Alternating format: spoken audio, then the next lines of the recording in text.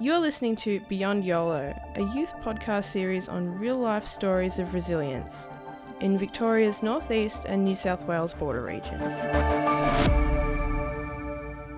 We acknowledge the traditional owners of the lands and waters on which we gather, and share these stories and pay our respects to elders, past and present, and encourage everyone to be the champions of our emerging leaders and elders of our future.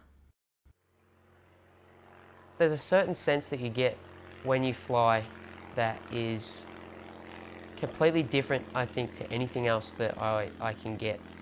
You can go as high as you want and as far as you want. You could be stressing out about anything. As soon as your wheels leave the ground, it's gone.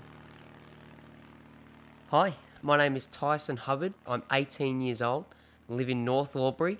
I'm an Air Force cadet. I love aeroplanes. I love war history. I have cystic fibrosis, also known as CF. I was diagnosed at 6 weeks. At the time, my parents had no idea what CF was. They had already had one healthy child, my sister Kyra, 16 months older than me. They had no reason to suspect that there might be anything wrong with their next child. So unfortunately, caught them a little bit by surprise, I think. It took them till the 6-week mark. I was finally diagnosed from actually the heel prick test. It just so happened that by a lucky dip draw, I happened to get a bad gene from both my mum and my dad. My name's Karina Chaves. I'm a paediatrician in Albury-Wodonga. Cystic fibrosis is a genetic condition. It's kind of all about mucus.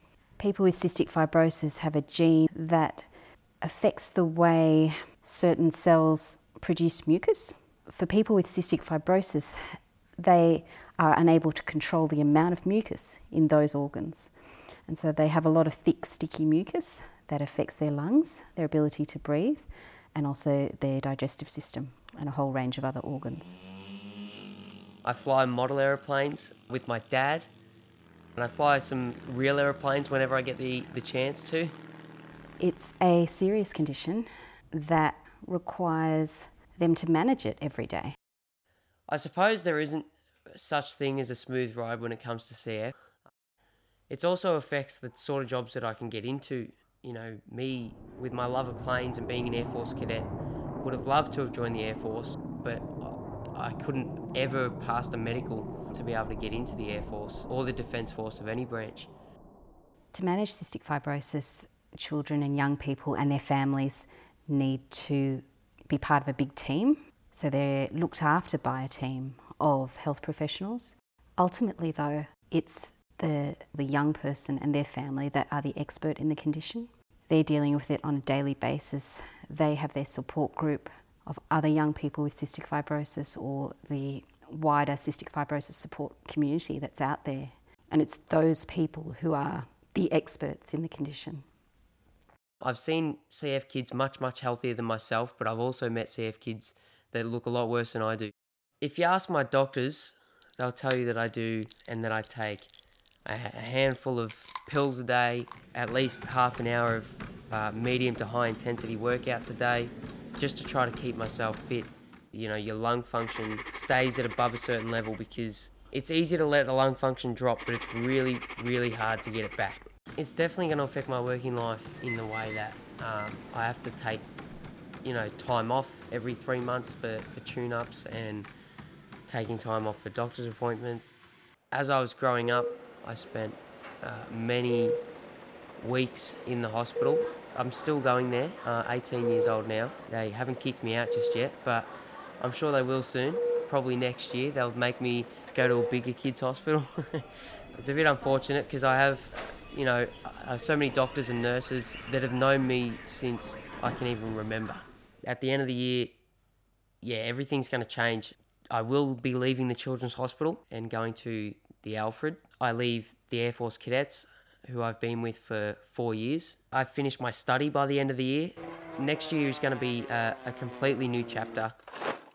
With CF and growing up with that, it's something that is sort of thrown at you. Like, if you don't just adapt to the circumstances, everything's going to fall apart, So it's all just a big guessing game at this stage.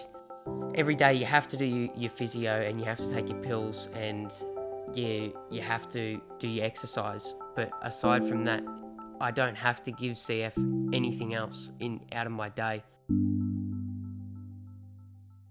Big thanks to Tyson Hubbard for sharing his story.